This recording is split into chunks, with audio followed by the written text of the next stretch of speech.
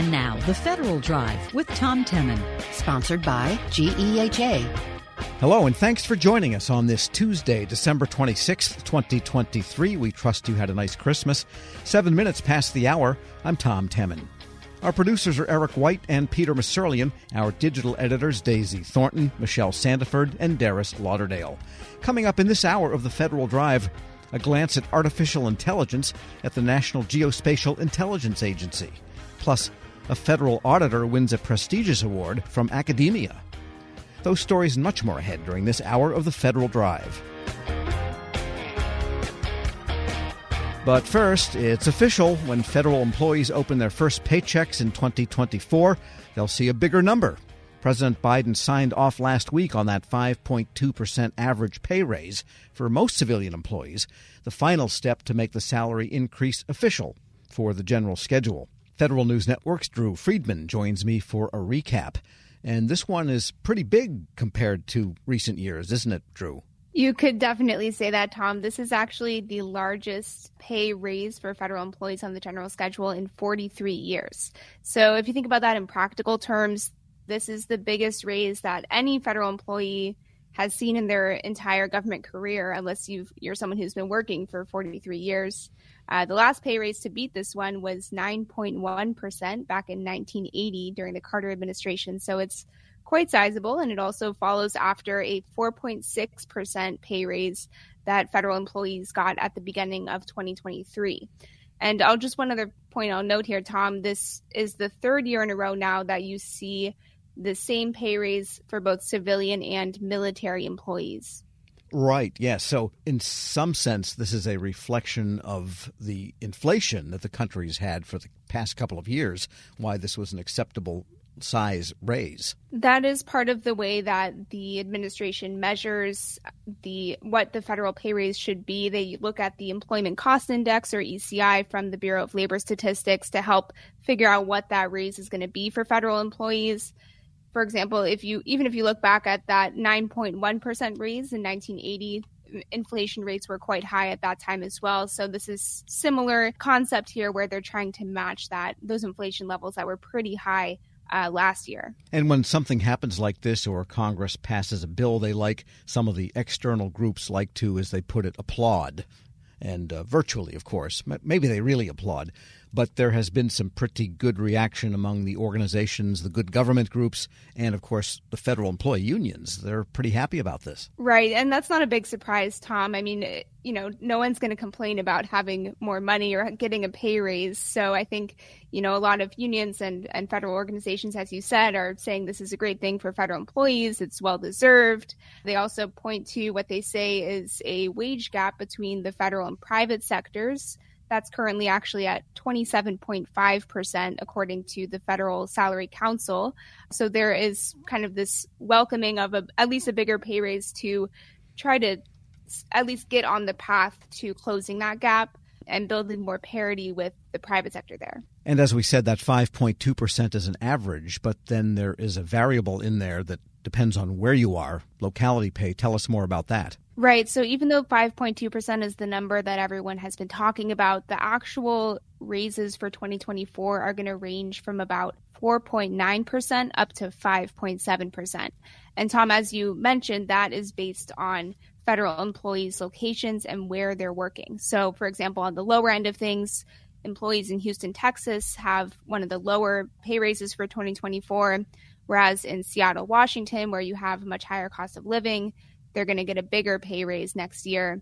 So this isn't always a one-for-one. There can be kind of some variations within that year to year. So last year, Houston was not the lowest locality pay area, but all of that really depends based on the year, based on employment cost index levels, and it changes year to year a little bit. Right, and if you want to get a more substantial boost, you have to move up a grade, even within your classification on the GS. Right, so those wages are pretty much set by the Office of Personnel Management, the different grades and steps based on each locality pay area. And then within that, your manager or whoever could move you up a step if they were going to give you a bigger salary amount for the following year. And speaking of locality pay, that's one of those things that somehow spreads a little bit more every year. I'm waiting for the point at which there's more locality pay than average areas in the United States, as there are 4 new locality pay areas coming. Tell us about those, where they are, and what kind of increase is going to happen there. Yep, there are 4 new ones. There's Fresno, California, Reno, Nevada, Rochester, New York, and Spokane, Washington. And they're all going to get just about the average, slightly above that 5.2%. So, for example, in Fresno, they're getting a 5.28% pay raise for 2024.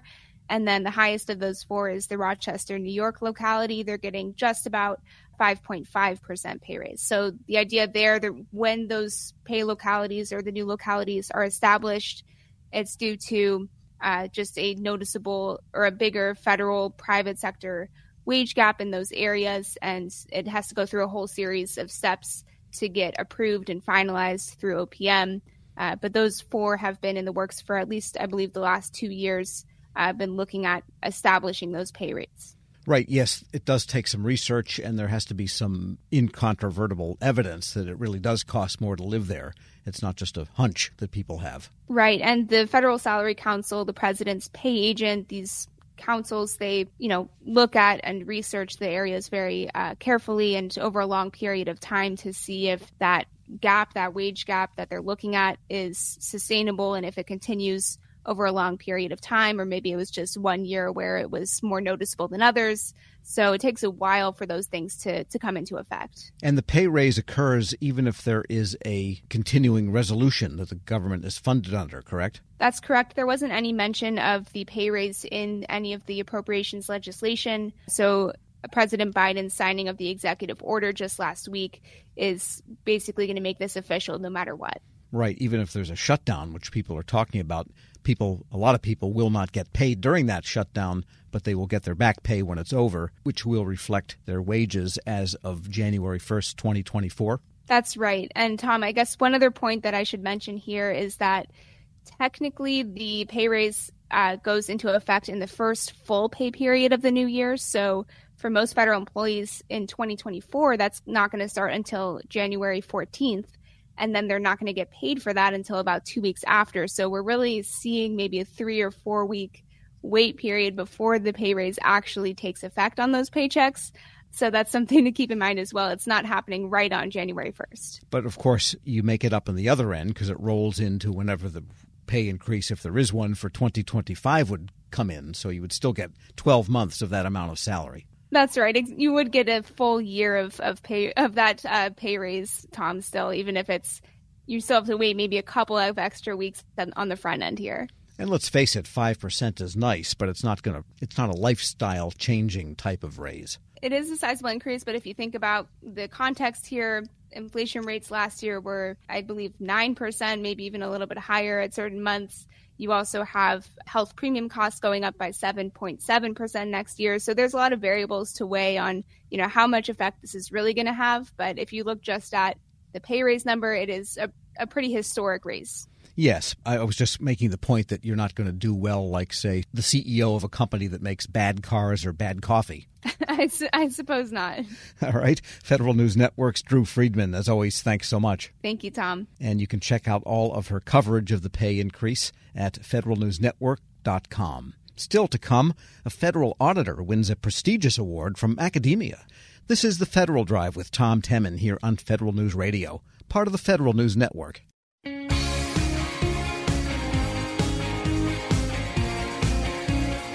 Welcome back to the Federal Drive with Tom Temin here on Federal News Network.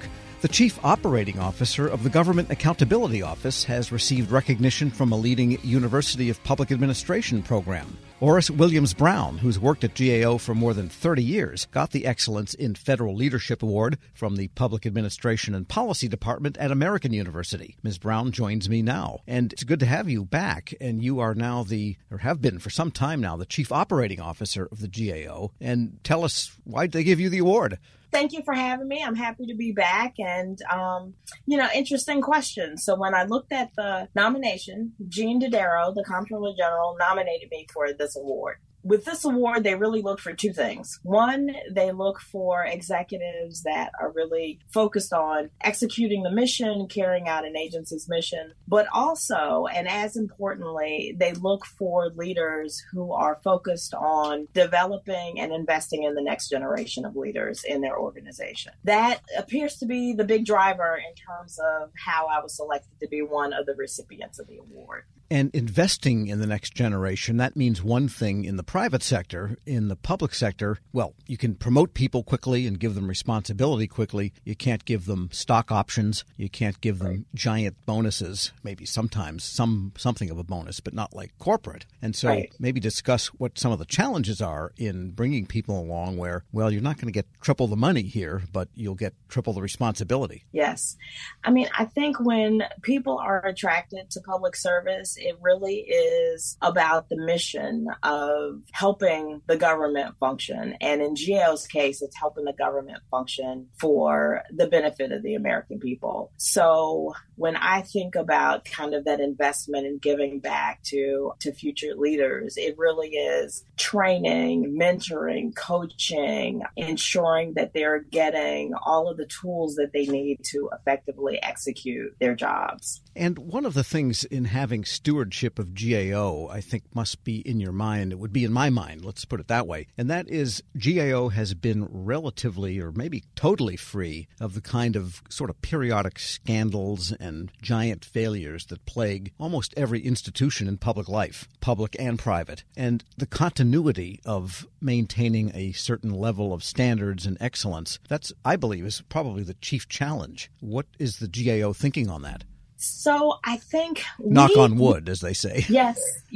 We continue to really focus as we bring people into the organization. There is a definite recognition that you're part of the accountability community. And we stress that we have to, because we are going into other agencies, we're looking at what they're doing and how they're functioning. So we also have to make sure that we turn a critical eye internally and make sure that we are walking the talk. We recognize that we live in a glass house, and I think we have to make sure that we are also being responsible stewards of the taxpayers' dollars. And that's something that we really do work hard to instill into folks when they come into the organization. And it's something that carries forward. In the decisions that I make, I'm always thinking, yes, I'm Oris, the GAO employee, but there's also Oris, the taxpayer, who's sitting on my shoulder saying, is that the highest, best use of taxpayer dollars? And GAO regularly finds things that are embarrassing, frankly, to agencies. And yet I've never heard a GAO person say, look what those idiots did. And I imagine that's not what you say to them either. And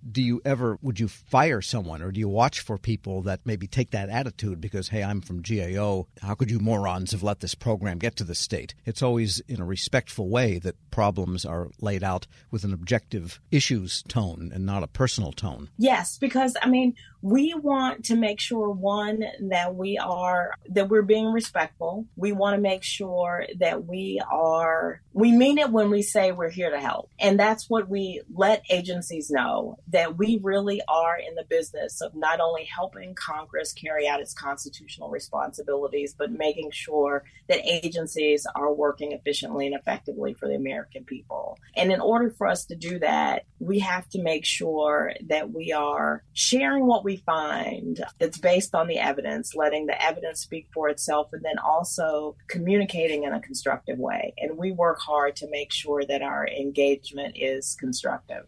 We're speaking with Oris Williams-Brown. She's the Chief Operating Officer for the GAO and the recipient of the Roger W. Jones Award for Excellence in Federal Leadership, given every year by American University. And you've been at GAO, I think, 30 years plus now? And yes. Give us a quick review. So I came to GAO directly from graduate school. Unlike a lot of folks that are going into public service today, I did not set out to be a public servant. I have an MBA. My plan was to work on Wall Street, and that was what I thought I was going to do with my life. I came out of graduate school at a time when Wall Street was really flooded with folks with lots of experience and MBAs, and being a newly minted MBA and my job prospects on Wall Street weren't great at that particular time, I started thinking about other alternatives. GAO recruited on campus, and I went to an information session. Was not familiar with GAO, didn't really want to work in federal service, but the mission of the agency intrigued me. So I thought, why not give it a try? Found out we had an office in Norfolk, and it was close to Virginia Beach. And I said, maybe a cool place to work for a couple of years and then, move on to my intended career. But my very first week on the job, I knew this was going to be my career. The mission of the agency, very first week, went on an interview to interview one of the local county executives. The ability to get out on the audit trail and to be part of the accountability community and,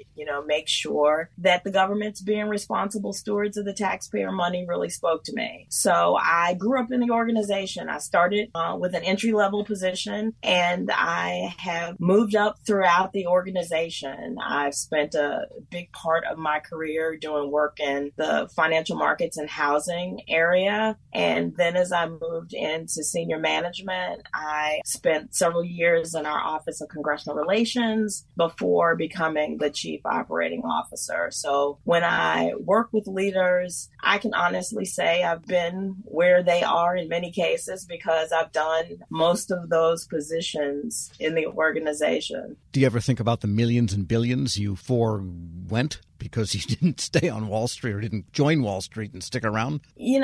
Sometimes yes, but I think what I've gotten out of being a public servant, I think I have earned in many other more meaningful ways. And what's your best advice for those that are coming into the workforce now? They face an economy and a political situation in a future that probably didn't look as great to people like you that joined the workforce some 30 years ago or me close to 50 years ago. Yeah. No, it's different. But I think in many ways, many of the employees of the future are also not totally tied to the paycheck. They also want purpose in their careers. And I think the government is a way to have that. You can have that purpose. And if you want to have an impact on people's lives, this is a way to do it because the federal government, it touches so many aspects of our lives and in many ways kind of behind the scenes to make sure we are safe and taken care of. Oris Williams-Brown is Chief Operating Officer of the Government Accountability Office and recipient of this year's Roger W. Jones Award for Excellence in Federal Leadership from American University. Thanks so much for joining me. Thank you for having me. And we'll post this interview along with a link to more information at federalnewsnetwork.com/Federal Drive. Subscribe to the Federal Drive wherever you get your podcasts. Still to come, irresistible forces are pushing on a seemingly immovable Congress. But first, a glance at artificial intelligence at the National Geospatial Intelligence Agency. This is the Federal Drive with Tom Temin here on Federal News Radio, part of the Federal News Network.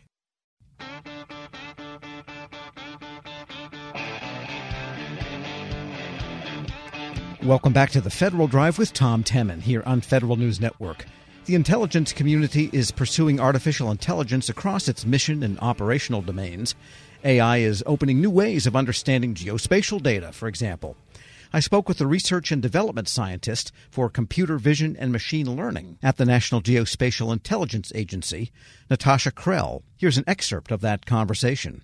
Okay, well, let's start at the beginning here. Tell us about research and development for computer vision and machine learning. Let's define what it is that your job actually entails. So speaking from a more general point of view, NGA as a whole within the AI space focuses primarily in machine learning and computer vision, specifically object detection for computer vision, as well as natural language processing. So my job as a machine learning and computer vision R&D scientist, I'm using ML and AI to basically find objects in overhead satellite imagery. That's a good portion of what I do in my day-to-day. And just a technical question to fill in my own understanding, natural language processing, how would that come to play in seeing something on an image and figuring out what it is? Because you can't ask it. Yeah, for sure. So natural language processing is gaining a lot of traction and attention out in academia and industry. I'm sure folks listening or reading about this have probably heard or used ChatGPT. And so there's some really interesting advancements happening in industry and academia, especially in the space within large multimodal models, where you're using both text and imagery to perhaps query imagery and gain more insight from the machine learning generated output. In the case of the generative large language model artificial intelligence programs, the common description relies on these models using text and documentation, feeding it into the algorithm, and then it generates stuff. I'm putting it crudely, but basically that's how it works. Can the large language model, if you substituted the word language, which people tend to think of as text and written documents, can that also be large image library that could feed into a generative type of program? For sure. Yeah. So that's really the idea behind these large multimodal models. You're not only feeding in the text, but you also might be feeding in imagery, such as remotely sensed imagery as a time series. You could also include other inputs, such as video. It's really bringing together these heterogeneous data sets into a large foundation model. I do want to stress, though, that AI in general is not necessarily a silver bullet. So AI, machine learning, these foundation models, they really provide us with tools. So just have to caution that they're not going to necessarily solve all of our challenges. And there's also a lot to consider in the realm of security, bias, AI insurance, all of those aspects we have to both keep in mind and then balance with these exciting capabilities within foundation models and large multimodal models. And just looking at this again from, and we'll get back to that, but the standpoint of, say, satellite imagery, it seems like the NGA would have two challenges, or anyone trying to figure out what's down there from images taken up there. One is to identify something that actually is an object that might be man-made. And then once you know, well, that's not a natural object, then identifying what it is. Am I putting it in ways that make sense? Yeah, I think that makes a lot of sense. I know that I've heard our director of NGA, Vice Admiral Whitworth, talk about finding needles in a haystack, and it's not necessarily just one haystack, it's lots of haystacks. So, AI is really helpful for detecting those objects and then also classifying what they may be. And considering the deluge or large amounts of data coming from satellites, AI is really, one tool in our toolbox to process all that imagery and gain insights from it. Right. You might have multiple sources of imagery. Some could be visual or optical. Some could be from radiation outside of the visible spectrum. And so you could put them all into an algorithm to calculate what it might actually be. Yeah, that's a great point. So kind of going back to this idea of large multimodal models, even within the realm of imagery, there's lots of different types, whether it's electro-optical, synthetic aperture radar, SAR, thermal. Bringing all of those imagery sets together in a large multimodal model is really the next stage and really the cutting edge of what's happening within AI.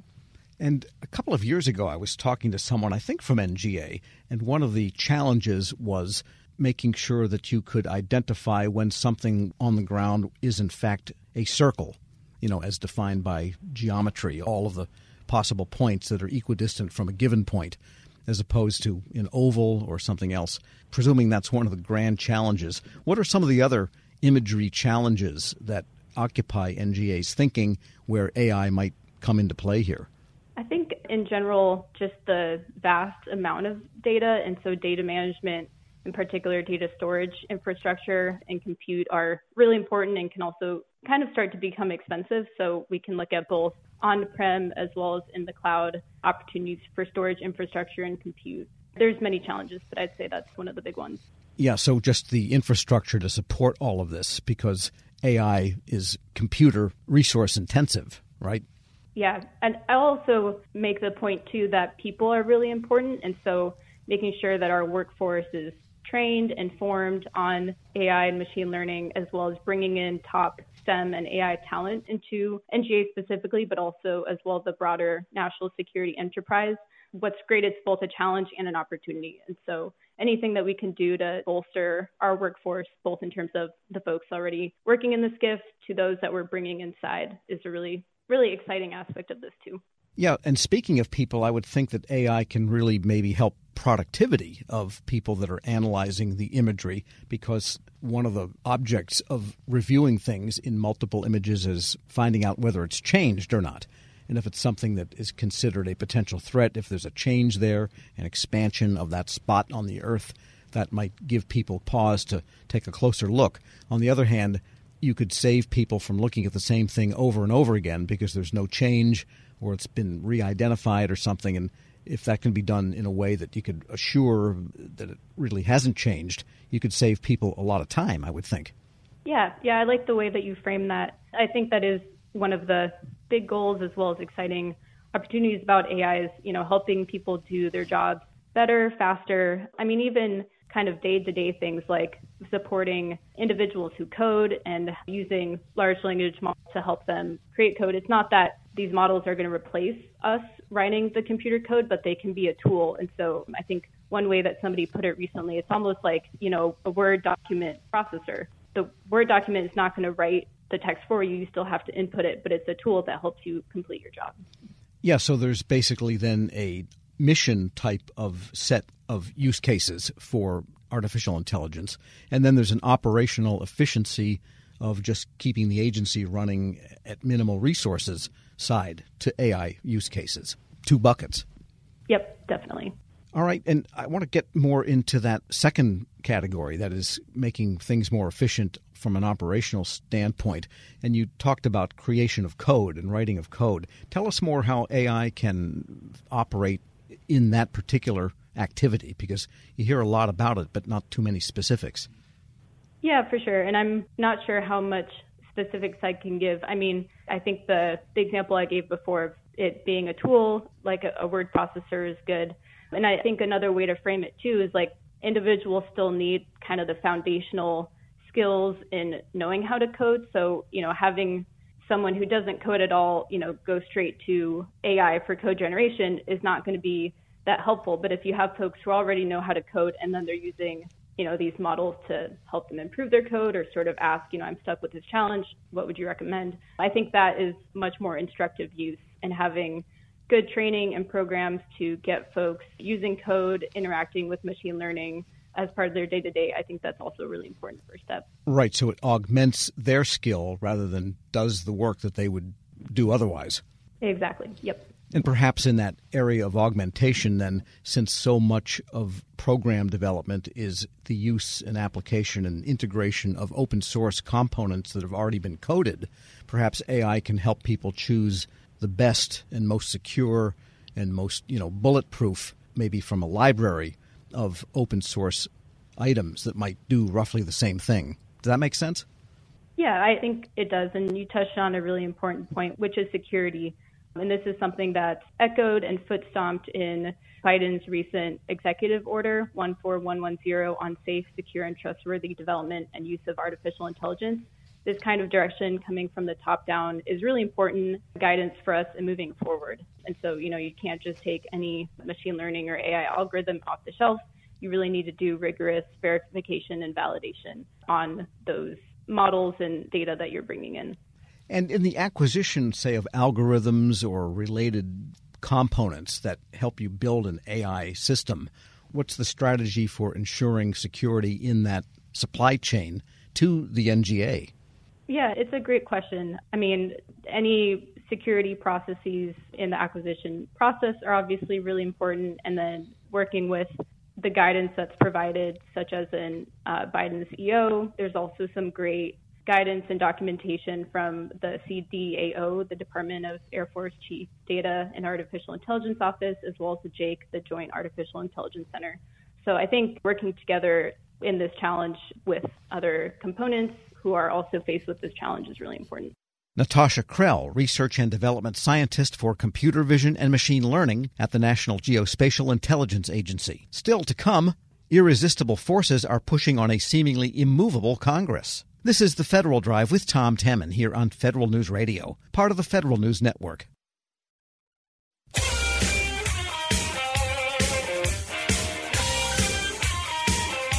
Welcome back to The Federal Drive with Tom Temin here on Federal News Network. What a mess. Border security, foreign military aid, and the lack of a full-year 2024 budget agreement have turned into a sort of Gordian knot for Congress, which is not around at the moment. Happy New Year indeed.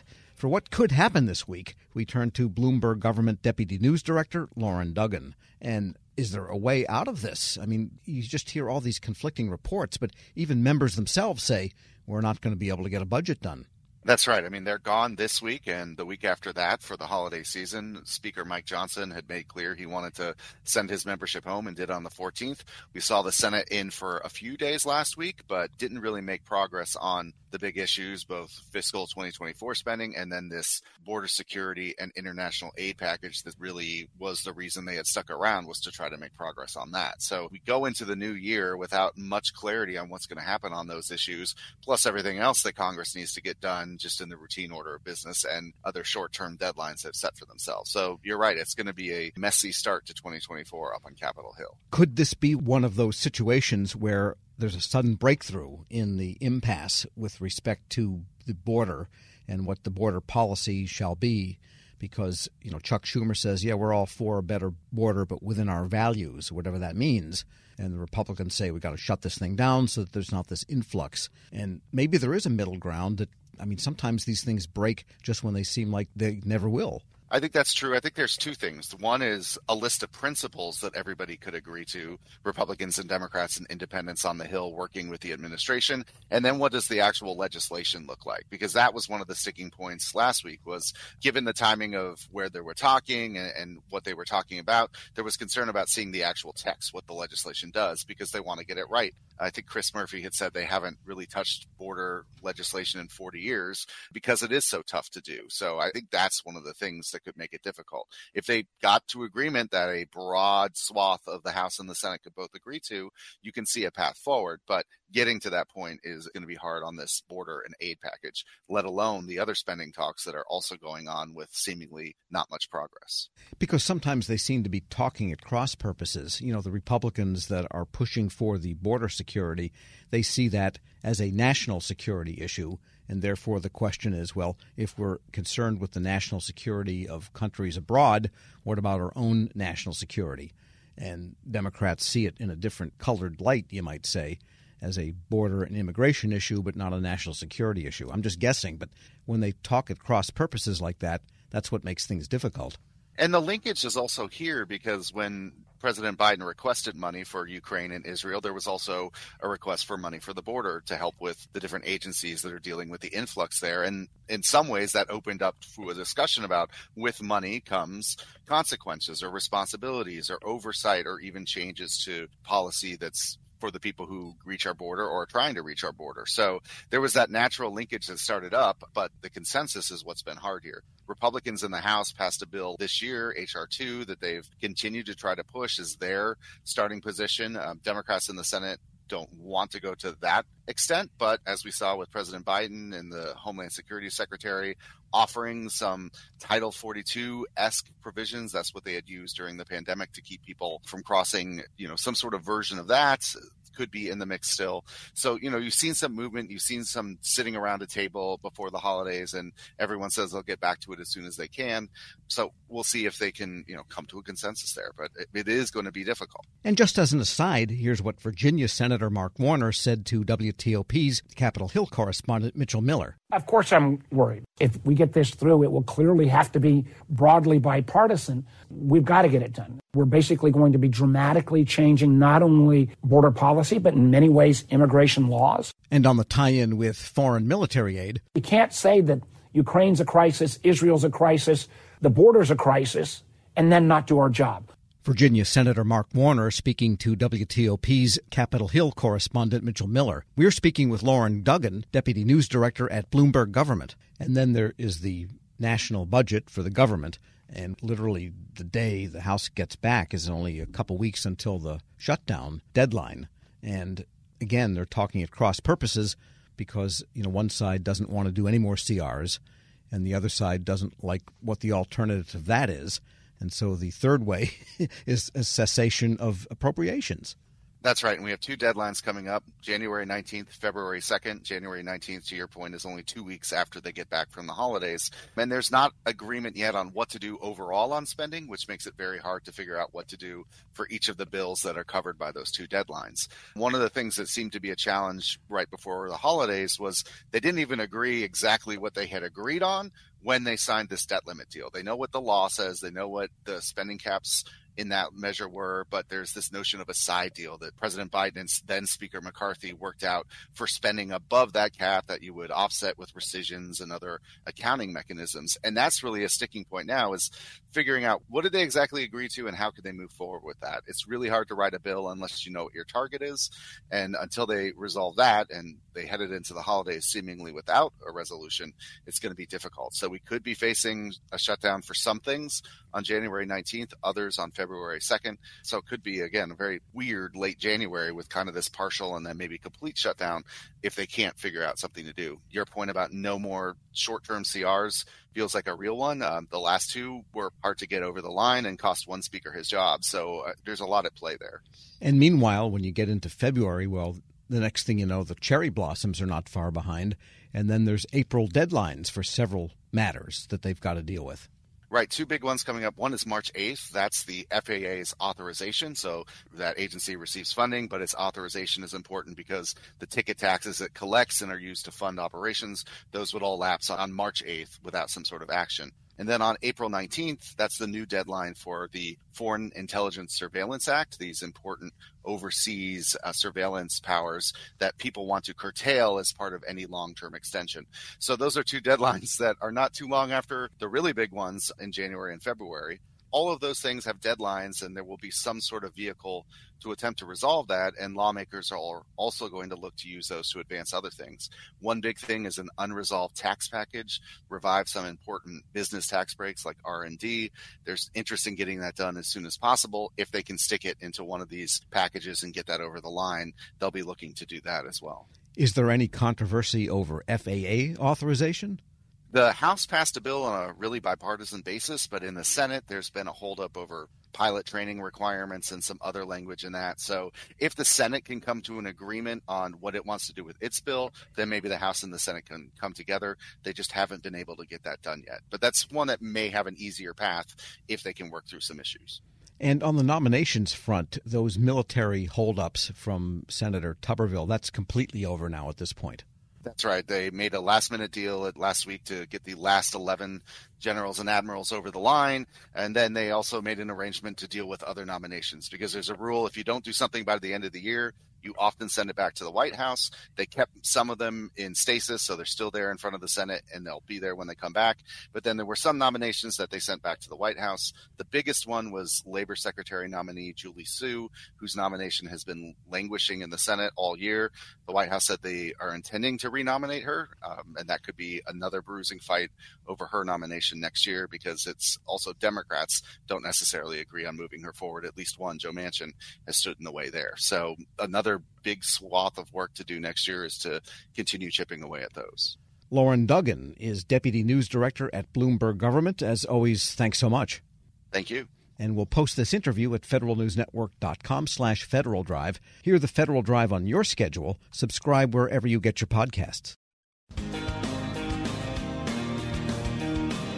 The Biden administration has ordered agencies to expand use of artificial intelligence in the coming year. Much of the work will depend on chief data officers, a relatively new addition to most agencies. Federal News Network's Jory Heckman joins me with more. And Jory, you've been following the data developments, the artificial intelligence developments, which in many ways are data developments. And let's begin with AI. How many agencies are already using AI, or is it all of them at this point? Well, certainly not all of them, but it is definitely in place at a number of agencies right now. We recently got some figures on this from the Government Accountability Office. They recently looked far and wide across all corners of the federal government, and they found about 1,200 use cases across agencies. Now, most of those are aspirational. About 16% of them they found are actually being implemented at some agencies. And some of the agencies you might expect, places like NASA, places that are more science-oriented and have a federal R&D budget to kick the tires on these kinds of AI resources. And, we had another way to look at this, because CDOs are going to be in the driver's seat for a lot of this work in the year ahead. We saw in a recent survey from the Data Foundation and Deloitte that more than half of federal CDOs say at their specific agencies they are today using AI tools, and that's a big jump from that same survey back in 2022 when about half of CDOs said they had no responsibility for AI tools. For a closer look at this, we heard recently from Rob King, who's the CDO over at the Energy Department, one of those techier agencies that is working with AI. He says that CDOs across the government are recognizing their emerging role in this space and that data is going to be the foundation for AI success. Data can be that strategic enabler, and especially on the onset of the emergence of AI, it's even more of an accelerator in terms of that strategic change agent. Well, he's right, because an AI algorithm doesn't do anything without data. It's like saying, gas is the enabler of automobiles. I should say electricity nowadays, to be politically correct. And what do the CDOs themselves, these chief data officers, anticipate as their big challenges? Well, they have some pretty common challenges here. About 40% of respondents said that they actually feel successful today in implementing their agency mission. A lot of that has to do with, some clarity about that mission, knowing specifically what they're being tasked to do and how that's going to further the mission of their agencies. They are pretty clear that they are the people in the wheelhouse of getting this AI stuff done, because they said that about 90% of CDOs who took the survey, they said that their data infrastructure is only a little or somewhat mature, and that's not good to your point about AI. That's like building the fastest bullet train and not laying a mile of track. The data is the resource, the lifeblood of these AI tools, and so you really got to get that right before you get the AI implemented. Now, there is a Chief Data Officers Council. What are they doing to kind of help out here? Well, King recognizes that this is the kind of thing where they can work together government-wide. They have these common issues, so why not work on common problems?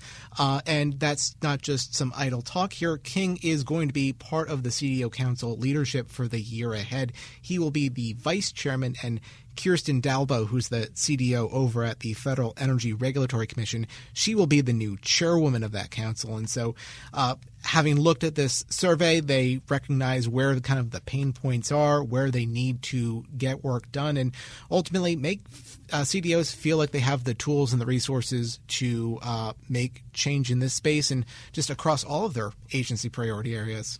And I've heard it said a million times, and I'm sure you have, that in this age of AI, they need a more savvy workforce in generally, because the people on the line, the people doing the missions, carrying out the tasks, they're the ones that are going to be affected by AI, and often they're the ones that know the best use case to improve things with AI. So is workforce data savviness part of what you think agencies are thinking about? It definitely is, but it was very insightful to hear what King had to say about this, that agencies, by and large, they have been staffing up on the higher level of things, that agencies have been bringing in CDOs, they've been bringing in data scientists, people who have PhDs and really are the subject matter experts in this space. But what agencies haven't done such a good job on is bringing in more of the rank and file data people who are data stewards or data engineers, who ultimately are a lot of the people who are creating the data in the first place.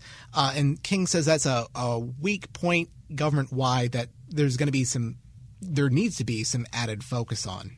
To be successful, you should resource 3 to 5 data engineers for every one data scientist to optimize the data wrangling and the data positioning to ensure data scientists can be effective. And we're seeing some negative impacts by not making those investments in other data practitioner roles, namely the steward and engineer roles. And so we need to get back and start looking at what does it mean to be a data steward and what are the key skill sets. And that's Rob King. He's the CDO of the Energy Department. And what do CDOs say about their own jobs? Well, another interesting insight from this survey is that it's really unclear and it's not entirely consistent who CDOs report to across government. That changes considerably depending on what agency you're talking about. About roughly a third of respondents said that they report to their chief information officer. There's a lot of overlap when you think about it with their two responsibilities. But there was a 37% write-in option here. So that means that it's not the CIO, it's not the agency head, it's kind of an other, fill-in-the-blank type option there. And so it's really not consistent who these people report to, but the work pretty much remains the same. And that's not necessarily a bad thing from the people who are working on the survey. They said that, they want agencies to have this discretion to, fit their unique missions here. But that was an interesting point of contention. Also, this is just a big area of responsibility for a relatively new position across government. We saw only in the past 5 years this be a position that's mandated across each agency, so they are still very much the new kids on the block. But the people actually in these CDO roles are not so new. The vast majority of them have 10 or more years of experience in the federal government, so new to this role, but not new to government. All right, so if you take a CDO job, the first thing to ask is, who am I going to report to? And that'll give you some idea of where the agency places the value, because that determines where they put it in the org chart. Right. And get back to challenges here. A lot of these CDO shops, the staffing is in the single digits. So it can be a little lonely at those CDO shops. Federal News Network's Jory Heckman, thanks so much. Thanks, Tom. And be sure to check out all of his data coverage at federalnewsnetwork.com. This is the Federal Drive with Tom Temin. For the latest updates, stay with federalnewsnetwork.com or follow us on Facebook and LinkedIn.